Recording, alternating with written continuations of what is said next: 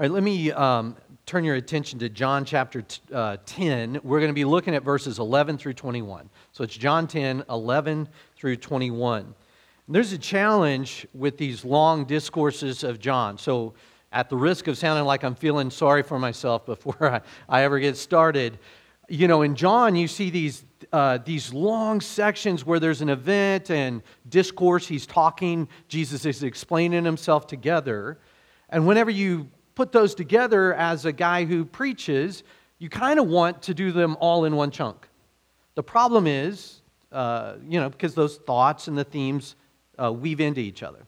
The problem is because they're long, you tend to kind of want to break them up so that you can pay particular attention to some important features of it. And what we've done is we've broken it into sections, but we need to remember this kicks off with Jesus healing the blind man born blind. And, what he's letting us know is that it's his touch that can make you see spiritually.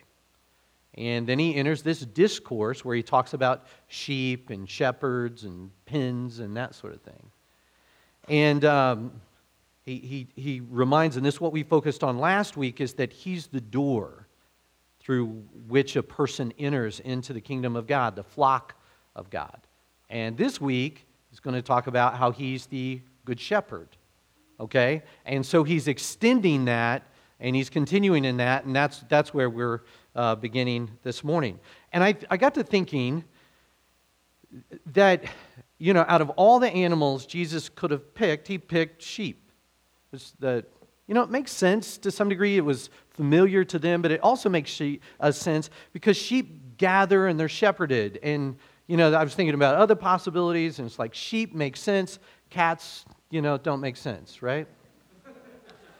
And, I'm on the record, I don't like cats. And, there are people, every time you say that, there are people like, oh, he doesn't like cats. And, you judge me. I don't care. Because, I've thought a lot about it. And I don't think it's me. I think it's them. And then I think, the cat owners, and maybe it's like the cat owners, because cat owners always, have you noticed, like cat-loving people accommodate their cats. They see their character flaws, but they think they're adorable. They say these things like, she's just a little cranky drama mama, and stuff like that. It's ridiculous the way they're, a little high maintenance, and they think it's adorable. It made me think, what if a generation of people raise their kids like you raise your cats? And then I got to thinking, that's probably another talk. But there is an exception to that. I had a cat when I was in high school, a guy by the name of Mr. Yellow. We called him Mr. Yellow because he was yellow, right? But he was a Tom, he was a fighter, he was a warrior, he was a mouser. He served a function. I always just thought that he sounded like, there's this old Presbyterian preacher I just love. He sounds like, this guy's name was James Montgomery Boyce. Really intellectual guy, but he always sounded like a Marine instructor after PT, drinking coffee and smoking a cigar. And I always thought that that's the way Mr. Yellow would sound. Like, good to see you, right? That kind of thing. But, there he, like Mr. Yellow, served a function. I just wanted to let you know, I'm not just anti-cat for the sake of anti-cat. I'm not a monster, right? But cat lovers, your cat comes up and he purrs next to you. And you go, see, she loves me. And I go, what that cat is telling you is, if in the unlikely event that we swap size, you're what I'm having for cat Thanksgiving, okay? I'm going to drag you away, and you're going to taste delicious. But sheep are different. All right, I hear the protests. I get it. I know you think you're right, but sheep are different. I saw this video. I'm sure some of you have seen this, where there's this long irrigation ditch, and it's not very wide. I think it's an irrigation ditch. It's not very wide, but it's deep. And the video starts with this sheep stuck in there, it pinned in from the sides of this irrigation ditch, but, it's too deep that it can't get traction and get itself out. And there's this guy, he's got it by the back leg, and after, he's pulling on it and struggling, and after, like a long series of pulling and struggling, and you can see the irrigation ditch just winding, and it's dry at the time, and so he finally pulls the sheep out, and the sheep just, like you see this, bounce, bounce, bounce, joy, bounce, and then right back into the irrigation ditch. And I go, well, that's me. And I've been a pastor for over 20 years, and I go, and that's you too. And we're people who need shepherding. And when Jesus announces himself as this very intuitive, announces himself as the good shepherd, if you know anything about sheep, that resonates with you, right? Somebody who needs watching over, somebody who needs care. So let's read God's word together. John 10, verses 11 through 21. Jesus is speaking, he says, I am the good shepherd. The good shepherd lays down his life for the sheep. He who is a hired hand and not a shepherd, who does not own the sheep, sees the wolf coming and leaves the sheep and flees. And the wolf snatches them and scatters them. He flees because he is a hired hand and cares nothing for the sheep.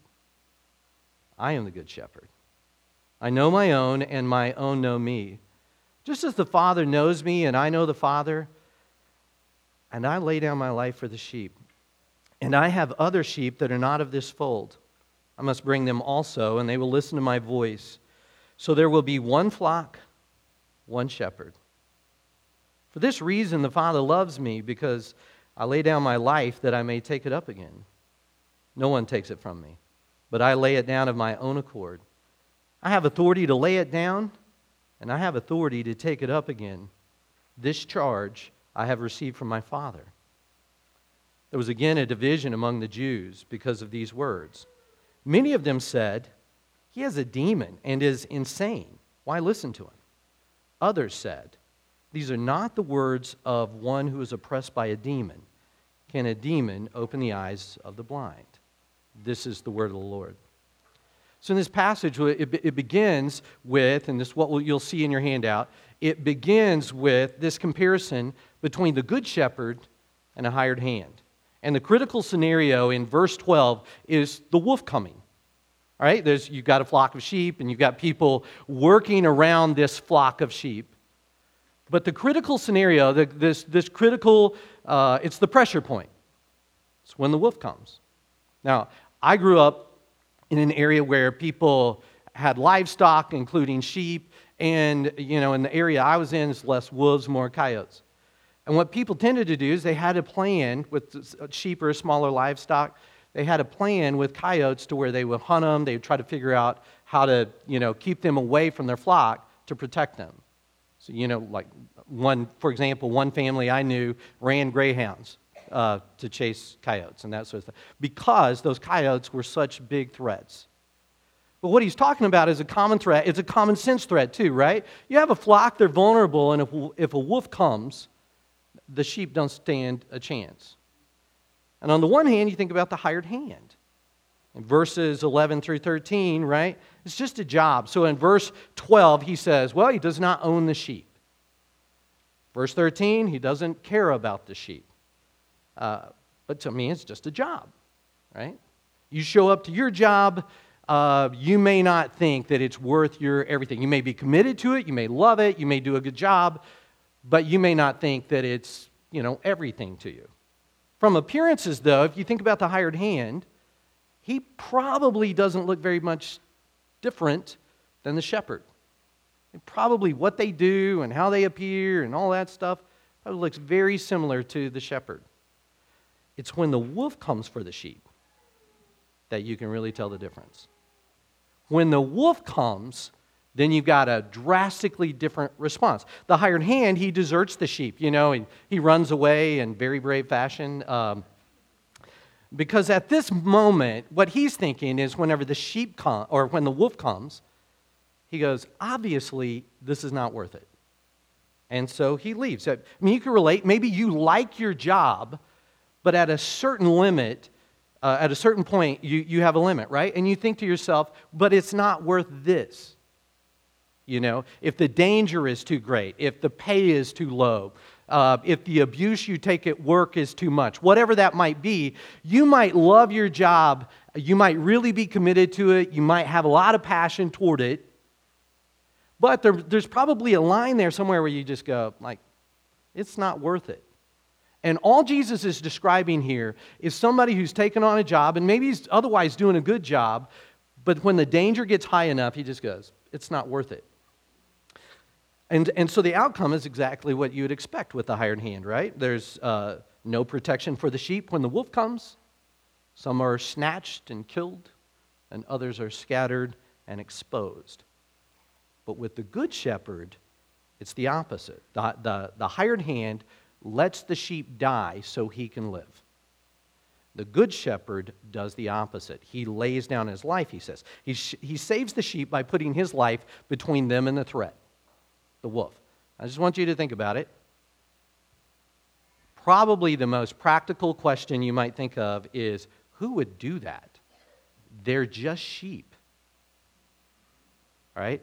Who puts his life in between the sheep and the wolf? They're just sheep. Exactly.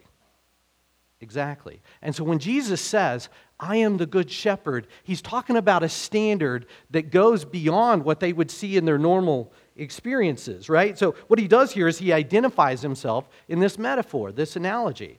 God's people are a flock, like sheep, and then there are shepherds, and it's very familiar to them in the Old Testament and that sort of thing. The Lord is my shepherd, Psalm 23. So this is grabbable for them. They relate to it. And what Jesus is saying here is, I am that good shepherd. There's sheep and the wolf, and when the wolf comes, some run. But I don't run. I am the good shepherd, verse 11. I am the good shepherd, verse 14. I put myself between the threat and those who are mine. I lay down my life. I will die so that they can live. That's the first part, this comparison between the hired hand and the good shepherd. The good shepherd does everything, lays it all out. The second part is how Jesus talks about how Jesus is our good shepherd. Verses 14 through 18. Now remember, he's already talked about this. After healing the blind man at the beginning of chapter 10, he uses this, what John calls a figure of speech. Verse 2, but he who enters by the door is the shepherd of the sheep. To him the gatekeeper opens, the sheep hear his voice. He calls his own sheep by name and leads them out. When he has brought out all his own, he goes before them, and the sheep follow him, for they know his voice. A stranger they will not follow. So he's already talked about that, and here he comes back to it in verse 11. I am that. I am the good shepherd. Verse 14, second time, he identifies himself as that in this metaphor/analogy. Now, few theological highlights that are worth. Have you ever thought, where do we get our understanding of God? How do we know about God? How are we supposed to, process all that? Well, it's from His Word. You have things like this that give us more than just a little sense of who God is. For example, there is perfect collaboration among the Godhead, right? You can see it, for example, in verses 17 and 18. Jesus says, "The Father, for this reason the Father loves me, because I lay down my life and take it up again." And then in verse 18, he talks about how he has the authority to do it. He does it of his own accord, and he's doing this out of the charge, right? The instruction that the Father's given him. There's this perfect collaboration. What is going to happen and what Jesus is all about is an absolute perfect agreement between He and the Father. There's mutual joy in the Godhead. They didn't Rochambeau to see who does what. They didn't draw straws to figure out who's got what role in the relationship. They know each other perfectly. Verse 14, Jesus says, I know my own and my own know me. And then there's this analogy, this comparison. Just as the Father knows me and I know the Father. Right? There's this connection there. It talks about the Father loving him. because of what he's done. They know each other perfectly. They love and celebrate each other in the relationship. Now, I want you to think about what Jesus says and how we tend to hear that in a fallen world. When Jesus says, I obey my Father. And we tend to think, is that kind of a bad word? Kind of an offensive word? Well, it depends on the relationship. It's a fallen world. If you're obeying something evil and you're selling yourself out to something evil, well, that's and it's demeaning. Well, that's bad. If it's good, then there's something noble about it, and you see flourishing about it out of it. But here, what you see is this perfect relationship: the Father in His perfection, the Son in His perfection, and obedience isn't some perverse and demeaning feature of a dysfunctional relationship where there's perfection. What you don't want to do is you don't want to let the distortions of the good ruin the good for you. I mean, Jesus isn't acting out of some kind of dysfunctional relationship here. This is, not a conditional love. When Jesus says, my Father loves me because I lay down my life for the sheep, what do you hear in a fallen world? Well, you only love me because. What he's saying here is there's no doubt that Jesus is going to obey his Father. And what the Father is doing is celebrating Jesus in his goodness and in his perfections. He's celebrating the Son. The Father's love at Jesus' obedience is a relational celebration of Jesus' goodness and perfection, showing his glory. Right? So you got this perfect collaboration, mutual joy in the Godhead, and it's out of they know each other. They celebrate each other.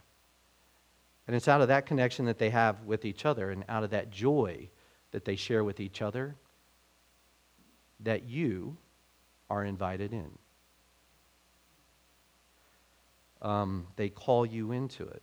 Think about this. It's a longer story than I could get into, but the way Kara and I, my wife and I, got our kids, the way the Lord blessed us with our kids was adoption. And in the very best version of adoption, see these parents, they pray and they plan and they love and they sacrifice. And you bring this child into your home and they permanently become part of your world, part of your life. It's like you say to your kid, like, listen, I know you didn't have a choice in this, right? You got drafted in. But you belong to us now. You're part of us now. And there's nothing that can change that. You're in our world. You're in our family. You're connected to us. This is where you belong. And your inclusion into the family of God is like that, but there's a greater deficit there. There's an offense because of your sin, and God addresses this. It took a radical act of sacrifice that was motivated by love and joy, and because that's its nature, salvation can come to you only by grace. It's out of what the Father and the Son perfectly collaborate with each other before time, out of joy and celebrating each other, but also extending love to you, that they call you in to belong and to share in what is theirs. It's a beautiful picture. But if you want to get a sense of what God is like, and you think about theology proper, you can do that in the abstract. But don't do that in the abstract to the point that you miss the person of God and the heart of God. All right. Anyway, how is it that Jesus is your good shepherd if you are his? You can see three ways. How is it that it's Jesus? Number one is belonging. Now, in a world where there are a lot of people, but you can be so alone in a crowd, it's like Jesus knows something about human nature here. Look at verses 14 and 15. I'm the good shepherd. I know my own, and my own know me, just as the Father knows me, and I know the Father. You see this? Like, I know my own, Jesus says. Just as, and they know me. We have a kind of relationship that is just like the kind of relationship that I have with the Father, God the Father. There's this connection that's so strong and unbreakable and shared that it's just like the relationship I have with my Father. So he uses these examples that we think of in familiar relationships, where you know the person's name, you call them by name, you recognize their voice, you respond to that. There's connection, you know the person, you know that's where you belong. So that's a way. How does sheep know where they belong? They hear the voice of the shepherd and they respond to the shepherd. The second one is bringing. Verse 16. And I have other sheep that are not of this fold. I must bring them also, and they will listen to my voice. So there will be one flock, one shepherd. Now note, it's not everyone who comes into the fold of God, right? Not everybody comes in. Some are brought in, but others are not. They neither see nor hear the good shepherd as their shepherd. Look ahead to verse 26. Jesus is talking to some people and he says, but you do not believe because you were not part of my flock. Like, listen, if you're brought in, some are brought in, but some are not. Some don't hear and see him as shepherd. Note also who does the bringing. Verse 16, I must bring them also. Who does the bringing in verse 16? Well, what does that tell you about your salvation? You know, you don't see a lot of sheep walking around going, I'm going to adopt you as my shepherd. It's just not the way it works. Also note that there are other sheep from other folds, but all come under one shepherd. When Jesus says also, I must bring them also, he means in addition to those of this fold. So he's looking at these people, this group of people, and he says, y'all are not everyone. What does he mean by that? Well, he's speaking to a Jewish audience there. And he says something that would be stunning to them. We tend to take it for granted, but it would be stunning to them. Y'all aren't everyone. This is not a Jewish-only invitation. I'm going to bring others outside of this fold, Gentiles, and they're going to be, they're going to know me as shepherd as well. They're mine. And he says there's going to be one flock and one shepherd. This one flockness is a defining feature. I think it tends to be worse in the U.S., maybe in Western civilization broadly, I'm not sure. But I think we sort of carve out these ways that we assume that real church ought to look like or that real Christianity ought to look like, and we lose principles for form. And it's as though Jesus is saying, like, listen, there are sheep of different color. There are sheep that smell a little different. Their demographics are different. Their form is different. From all different walks.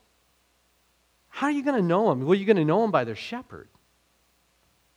Not necessarily the outside, the forms, right? So in other words, you could say, here are these sheep, and they like high church. You know, these sheep like organ music and robes and bells and smells and all of that. And then you've got these other sheep over here, and they play spoons. You know, if you've ever grown up with some of that on, in more country type areas. And we tend to make much out of these outward expressions of it. It's funny that we do that, I think, in the U.S. I was talking to some friends about this recently. That we do this in the U.S. where we want to include everything biblical in a worship service that takes 1 hour. Right? You know, there are other cultures that they gather on a Sunday and they do it for long periods of time. And so all of those principles and elements that you see in Scripture, I mean, they're not looking at the clock like, all right. And I got this today. You know, there's more than one person who saw the handout and said, oh, short sermon today. It was like, challenge accepted, How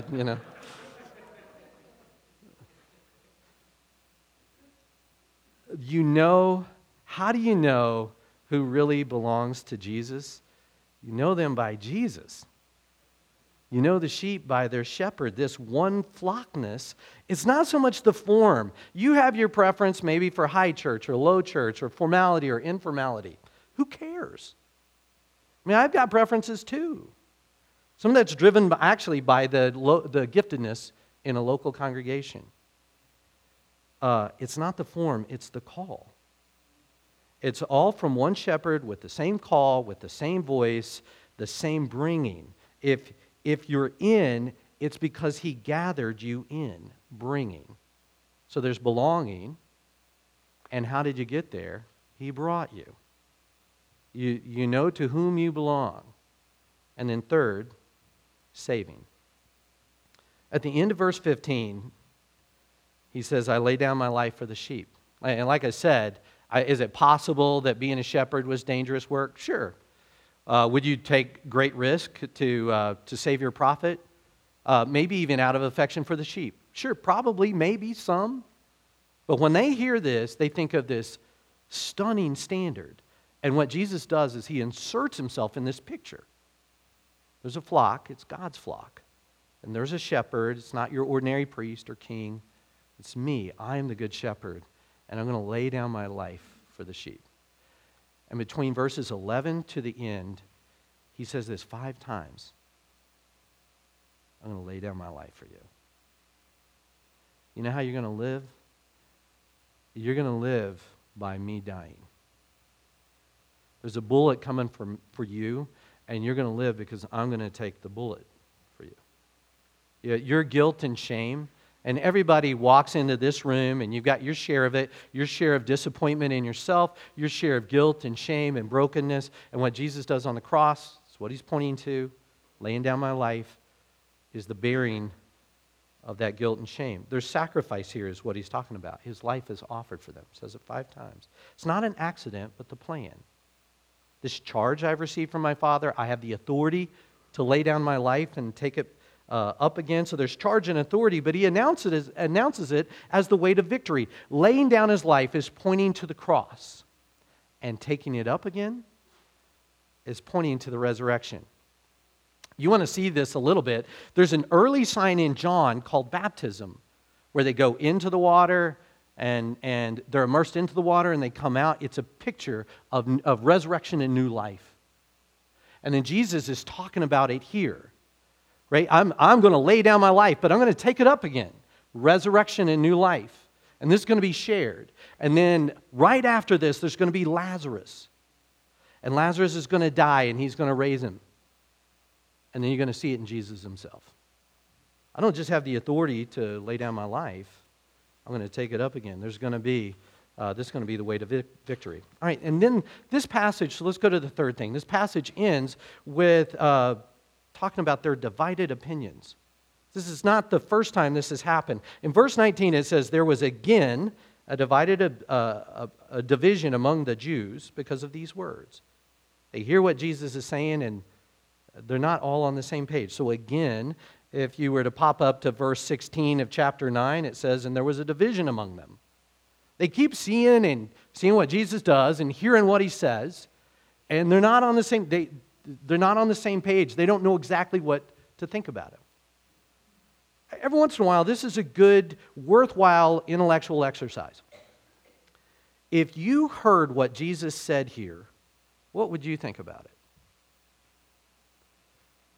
Jesus extends himself to you. He asserts himself as the good shepherd who lays down his life for the sheep. His own know his voice. They respond to him. What would you make of it? Well, here, John's recording it for us, and he says they're divided. Right now, they won't believe in Jesus at this point. So that's where they're together. They won't believe in Jesus. But the first group says, we won't believe in Jesus, so we're just going to dismiss him. Verse 20, many of them said, he has a demon and is insane. Why listen to him?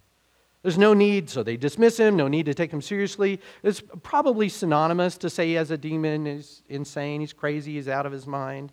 All of this has been the lippiness, the grand assertions of a crazy nobody trying to fool people into thinking he's an important somebody.